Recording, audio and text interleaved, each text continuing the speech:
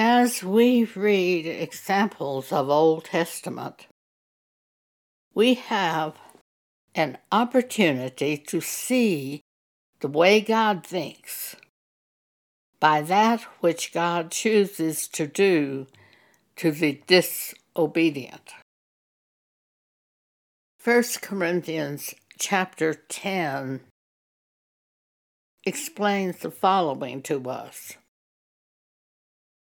Verse 5, "But with many of them God was not well pleased, for they were overthrown in the wilderness. Now these things were our examples, to the intent we should not lust after evil things as they also lusted."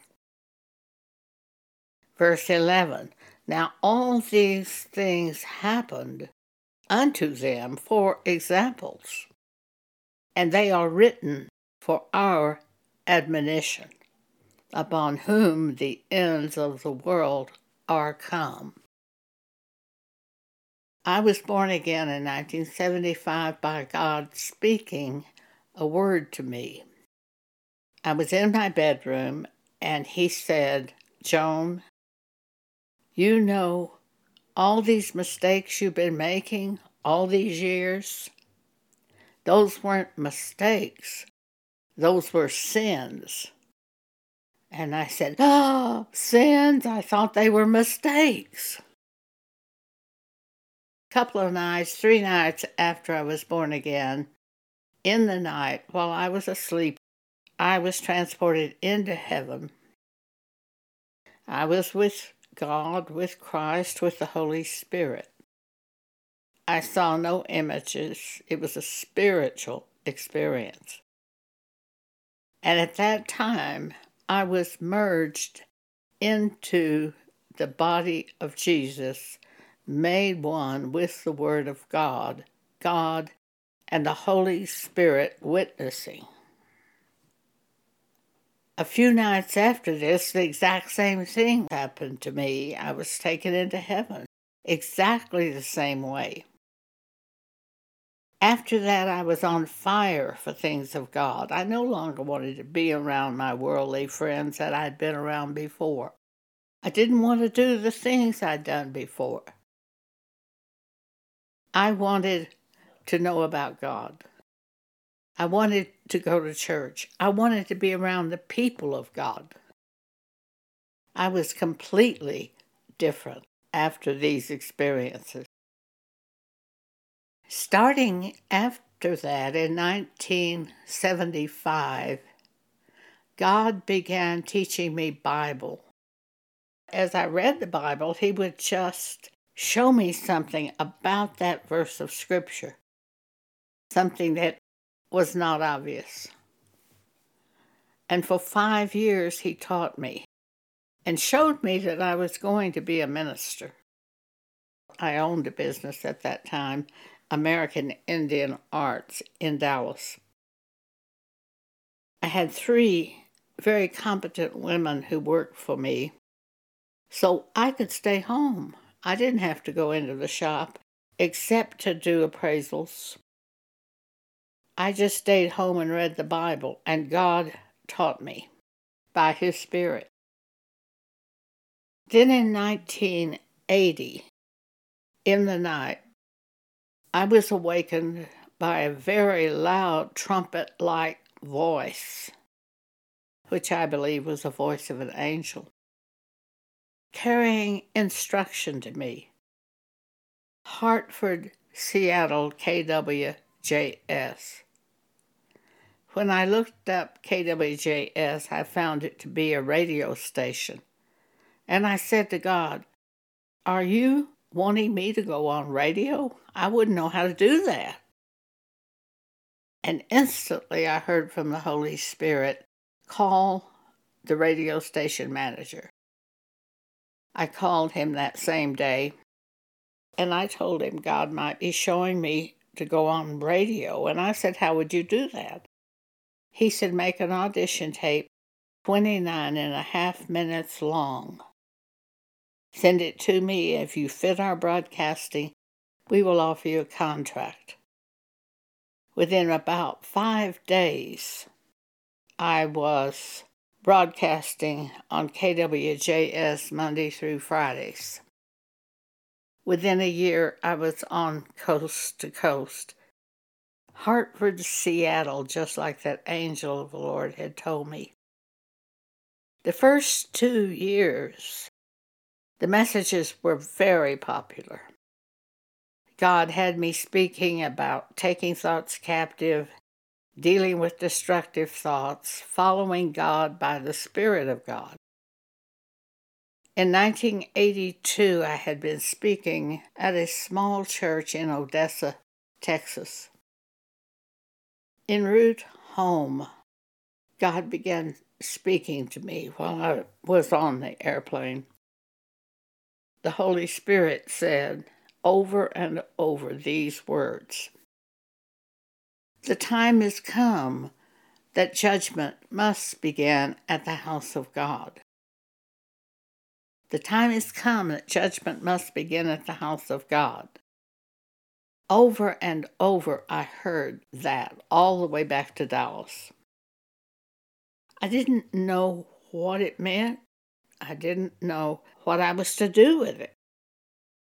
But about 2 or 3 days later, God showed me sin being committed by big-time radio and television ministers.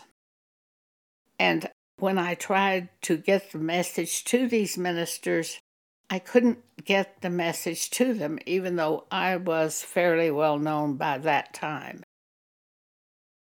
God showed me just go on radio and give the message naming the minister by name, and they will get the message then.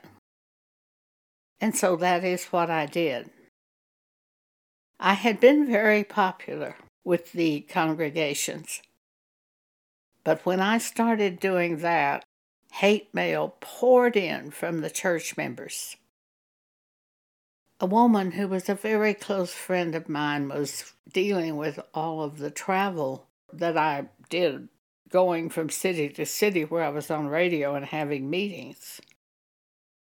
And we were very close friends.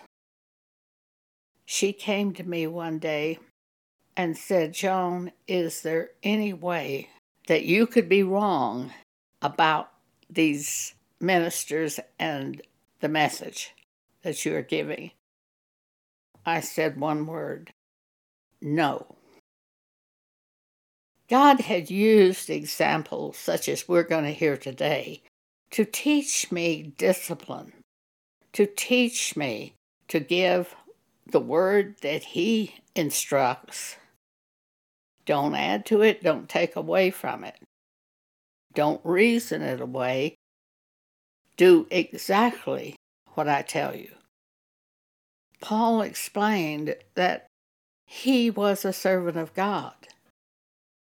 He was a minister of God, pleasing God, not man. Galatians 1. I will give you some examples after this of people twisting the word of God and rendering it totally unusable. But first, we're going to look at Saul. God had anointed Saul to be king over Israel. He had chosen him. Now he is going to test Saul to see if he will obey him. God gives Saul an assignment. 1 Samuel 15. He sent it to Saul by Samuel the prophet. Samuel also said unto Saul, "The Lord sent me to anoint thee to be king over his people, over Israel. Now therefore hearken thou unto the voice of the words of the Lord. Thus saith the Lord of hosts, I remember that which Amalek did to Israel, how he laid wait for him in the way when he came up from Egypt. Now go and smite Amalek, and utterly destroy all that they have, and spare them not, but slay both man and woman, infant and suckling, ox and sheep, camel and ass. When we receive an assignment from God, we must do all of the assignment. We can't do part of it and then change part of it to another plan. We must do every part of that assignment, and we must not allow our minds to reason that assignment away in any part. Also, we must do all of the Word, the Bible, the Scriptures, when the Holy Spirit brings a Scripture to our mind. Saul did not do that. He did part of the instruction, but he changed part of it. Starting at verse 4. And Saul gathered the people together and numbered them in Telaim, 200,000 footmen and 10,000 men of Judah. And Saul came to a city of Amalek and laid wait in the valley. And Saul said to the Kenites, Go, depart, get you down from among the Amalekites, lest I destroy you with them. For ye showed kindness to all the children of Israel when they came up out of Egypt.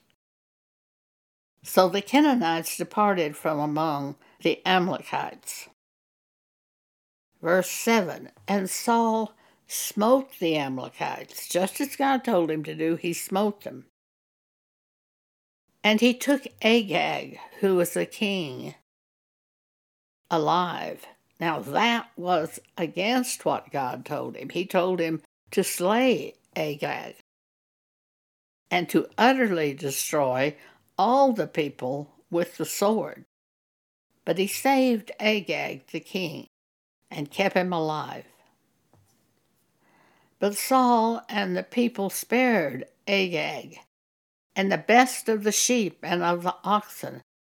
God had told him to slay all the sheep and the oxen, but they kept the best of the sheep and oxen and destroyed the vile sheep and oxen. So here's two parts of the assignment that Saul didn't do. He allowed Agag to live, and he did not destroy the best of the sheep and oxen, but brought them back with him. Verse 10, Then came the word of the Lord unto Samuel, the prophet. God said, It repenteth me that I have set up Saul to be king, for he is turned back from following me, and hath not performed my commandments. And it grieved Samuel, and he cried unto the Lord all night. Verse 12, And when Samuel arose early to meet Saul in the morning, it was told Samuel, saying, Saul came to Carmel, and behold, he set him up a place, and is gone about, and passed on, and gone down to Gilgal. And Samuel came to Saul. And Saul greeted him and said to him, Blessed be thou of the Lord. I have performed the commandments of the Lord. He hadn't. He had done part of the assignment and had disobeyed on two parts of the assignment. So he says, I have performed the commandment of the Lord. And then Samuel said, What meaneth then this bleating of the sheep in mine ears, and the lowing of the oxen which I hear. You were supposed to destroy those. And Saul said, They have brought them from the Amalekites. For the people spared the best of the sheep and of the oxen to sacrifice unto the Lord thy God, and the rest we have utterly destroyed.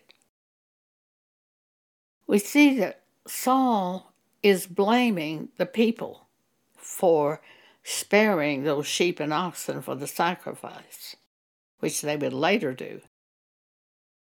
Something can seem like a spiritual thing, but be exactly opposite. Then Samuel said unto Saul, Stay, and I will tell thee what the Lord hath said to me this night. And Saul said unto him, Say on. And Samuel said, When thou wast little in thine own sight, wast thou not made the head of the tribes of Israel? And the Lord anointed thee king over Israel? And the Lord sent thee on a journey and said, Go and utterly destroy the sinners, the Amalekites, and fight against them until they be consumed. Wherefore then didst thou not obey the voice of the Lord, but didst fly upon the spoil, and didst evil in the sight of the Lord? And Saul said unto Samuel, Yea, I have obeyed the voice of the Lord, and have gone the way which the Lord sent me, and have brought Agag the king of the Amalekites, and have utterly destroyed the Amalekites. Saul said, But the people took of the spoil, they did it. The chief of the things which should have been utterly destroyed, they took them, the best of the sheep and oxen. They saved it to sacrifice unto the Lord. That was not what God told them to do. Saul is also saying, I didn't do it, the people did it. Blame them. He is the king over the people. The ruler is responsible, and often turns around and blames the people for his error, sin, disobedience. And Samuel said to Saul, Hath the Lord as great delight in burnt offerings and sacrifices as in obeying the voice of the Lord? Behold, to obey is better than sacrifice. For rebellion is as the sin of witchcraft, and stubbornness is as iniquity and idolatry. Because thou hast rejected the word of the Lord, he hath also rejected thee from being king. And Saul said unto Samuel, I have sinned, for I have transgressed the commandment of the Lord and thy words, because I feared the people and obeyed their voice. I think there are a great many ministers who fear the people and do not fear God. Saul says, Now therefore I pray thee, pardon my sin, and turn again with me, that I may worship the Lord. And Samuel said unto Saul, I will not return with thee, for thou hast rejected the word of the Lord. If a church person rejects the word of the Lord, we know, don't go with them. And Samuel said unto Saul, And the Lord hath rejected thee from being king over Israel.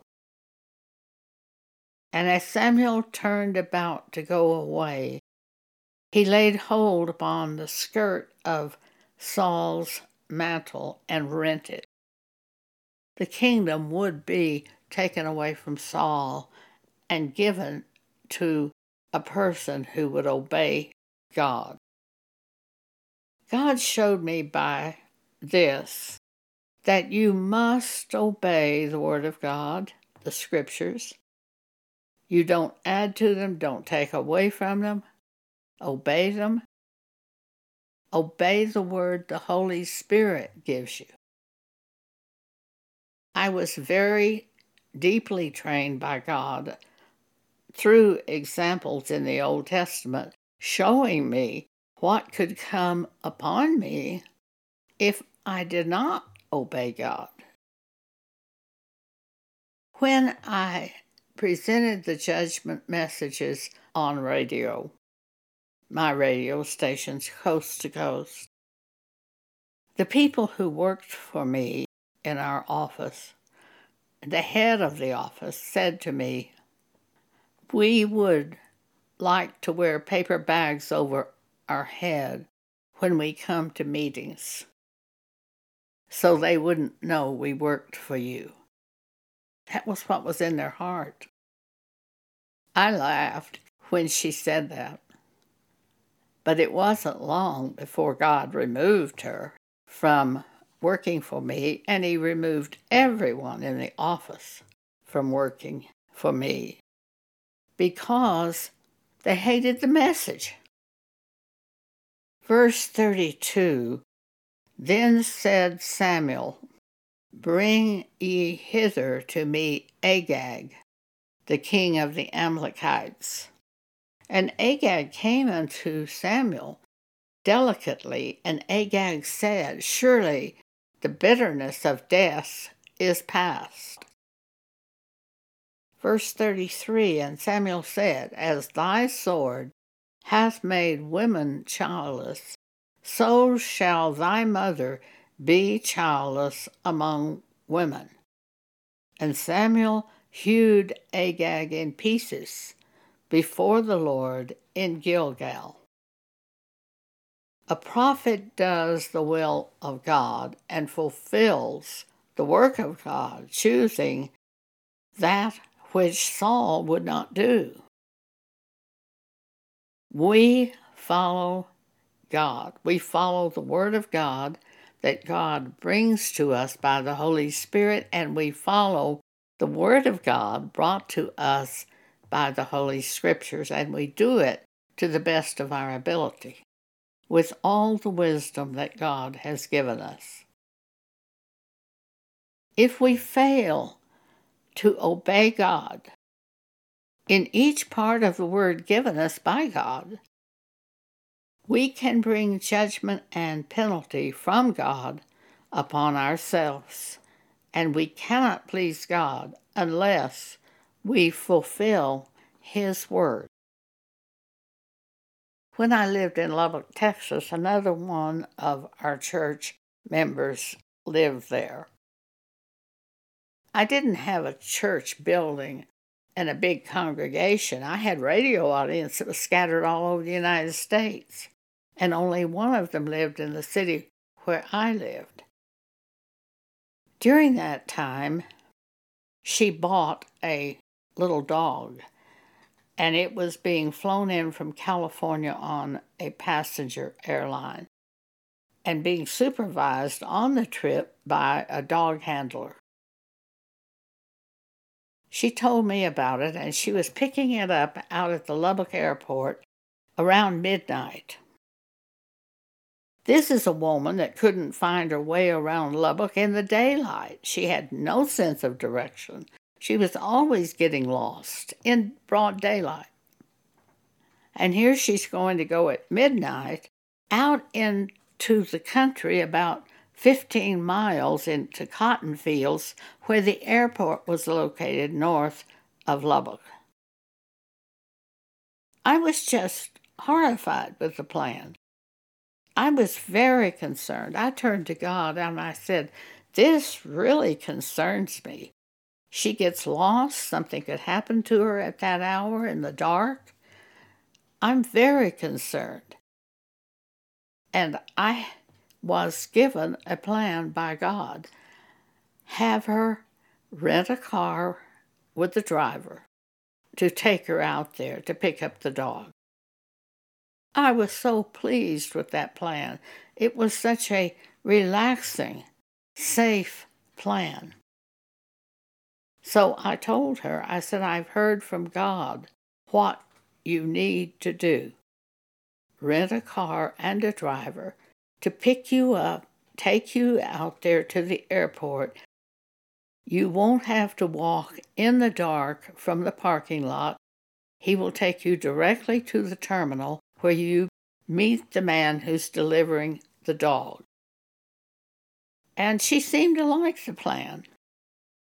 The next day, she said, I have hired a car and a driver, but I really don't need to be taken to the airport. I'm going to drive myself, and then I will pick up the man that's delivering the dog, take him to his hotel, and the next morning I will send a rented car to pick him up and take him back to the airport. That was nothing like the plan. She completely changed every part of the plan, and I was furious with her. When she saw how upset it made me, she went back to the plan and did the plan, having a driver pick her up to take her to the airport in the dark, in the midnight hour. That's what people often do, changing the plan, changing the word from God, changing the scriptures, reasoning them away. And that's what churches do today. There are churches of the apostasy today. But what they do is they change the word of God. There's a scripture that says, the man who marries a divorced woman commits adultery. They don't teach that. People wouldn't like it. It would offend people. So they say, God wants you to be happy. Of course you can marry the divorced woman. There's many scriptures that says if the divorced woman remarries, she commits adultery. They don't teach that. Many sections of scripture say that. Why wouldn't they teach that? It would offend people. People would leave them and go to another church. And they basically do not serve God in the fullness of all of the scriptures. They bring the scriptures that will please people to the congregation, but they pervert the scriptures that do not please the people.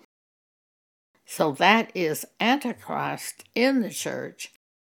It is also the church of the end time apostasy, which fall away from scriptures and will not obey all of the written word of God.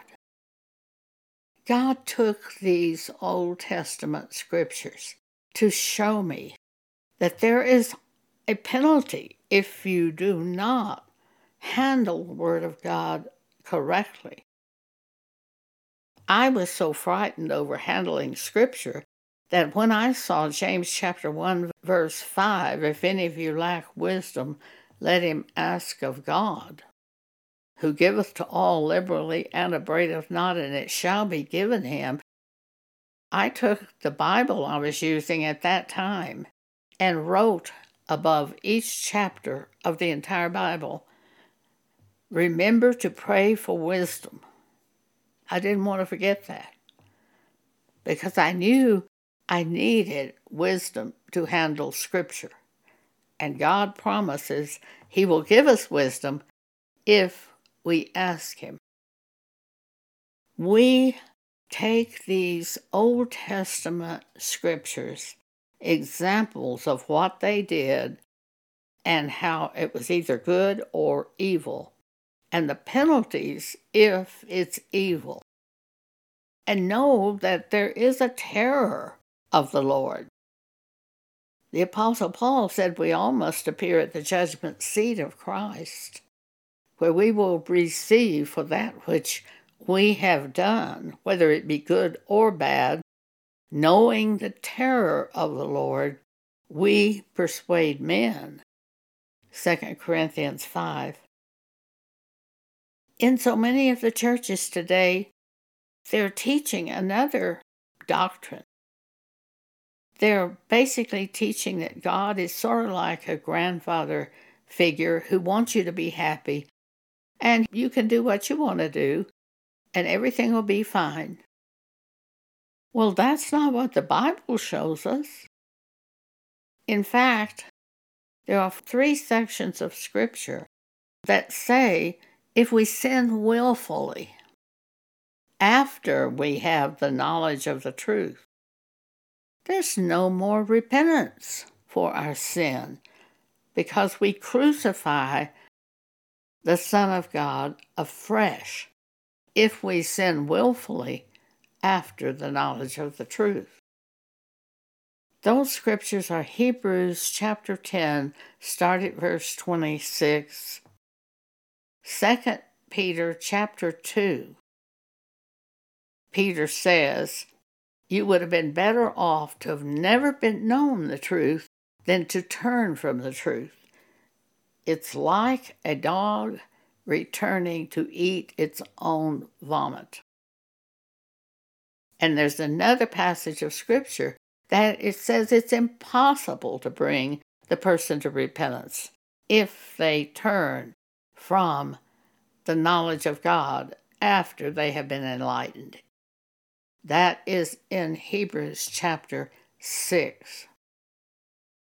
Paul said, turn them over to Satan for the destruction of the flesh, that the spirit may be saved in the day of the Lord. That's the way out. You have no company with them. You don't be around them. When you see a brother commit a sin of fornication, covetousness, idolatry, railing, drunkenness, extortion. 1 Corinthians 5 is where Paul gives this instruction. So you can't learn the truth about a sin such as drunkenness and go back and be drunk willfully after the knowledge of the truth. For there's no more sacrifice for sin. Jesus died once for all. And that point, our sin was forgiven when we're born again. And then we learned that it is a sin. I didn't know what I was doing before I was born again was a sin. I thought I was making mistakes. Many people think they've made a mistake when they're actually sinning by what they're doing. Thank you for allowing me to share this with you today. I want to encourage you to read the writing that's attached to this podcast and think about the things that Saul chose to do. And think about the penalty that was brought upon Saul by God. We're going to read about David tomorrow. David committed a terrible sin. God didn't kill him. God didn't remove him from being king, but God put 3 very strong penalties that would be on David the rest of his life. Thank you very much.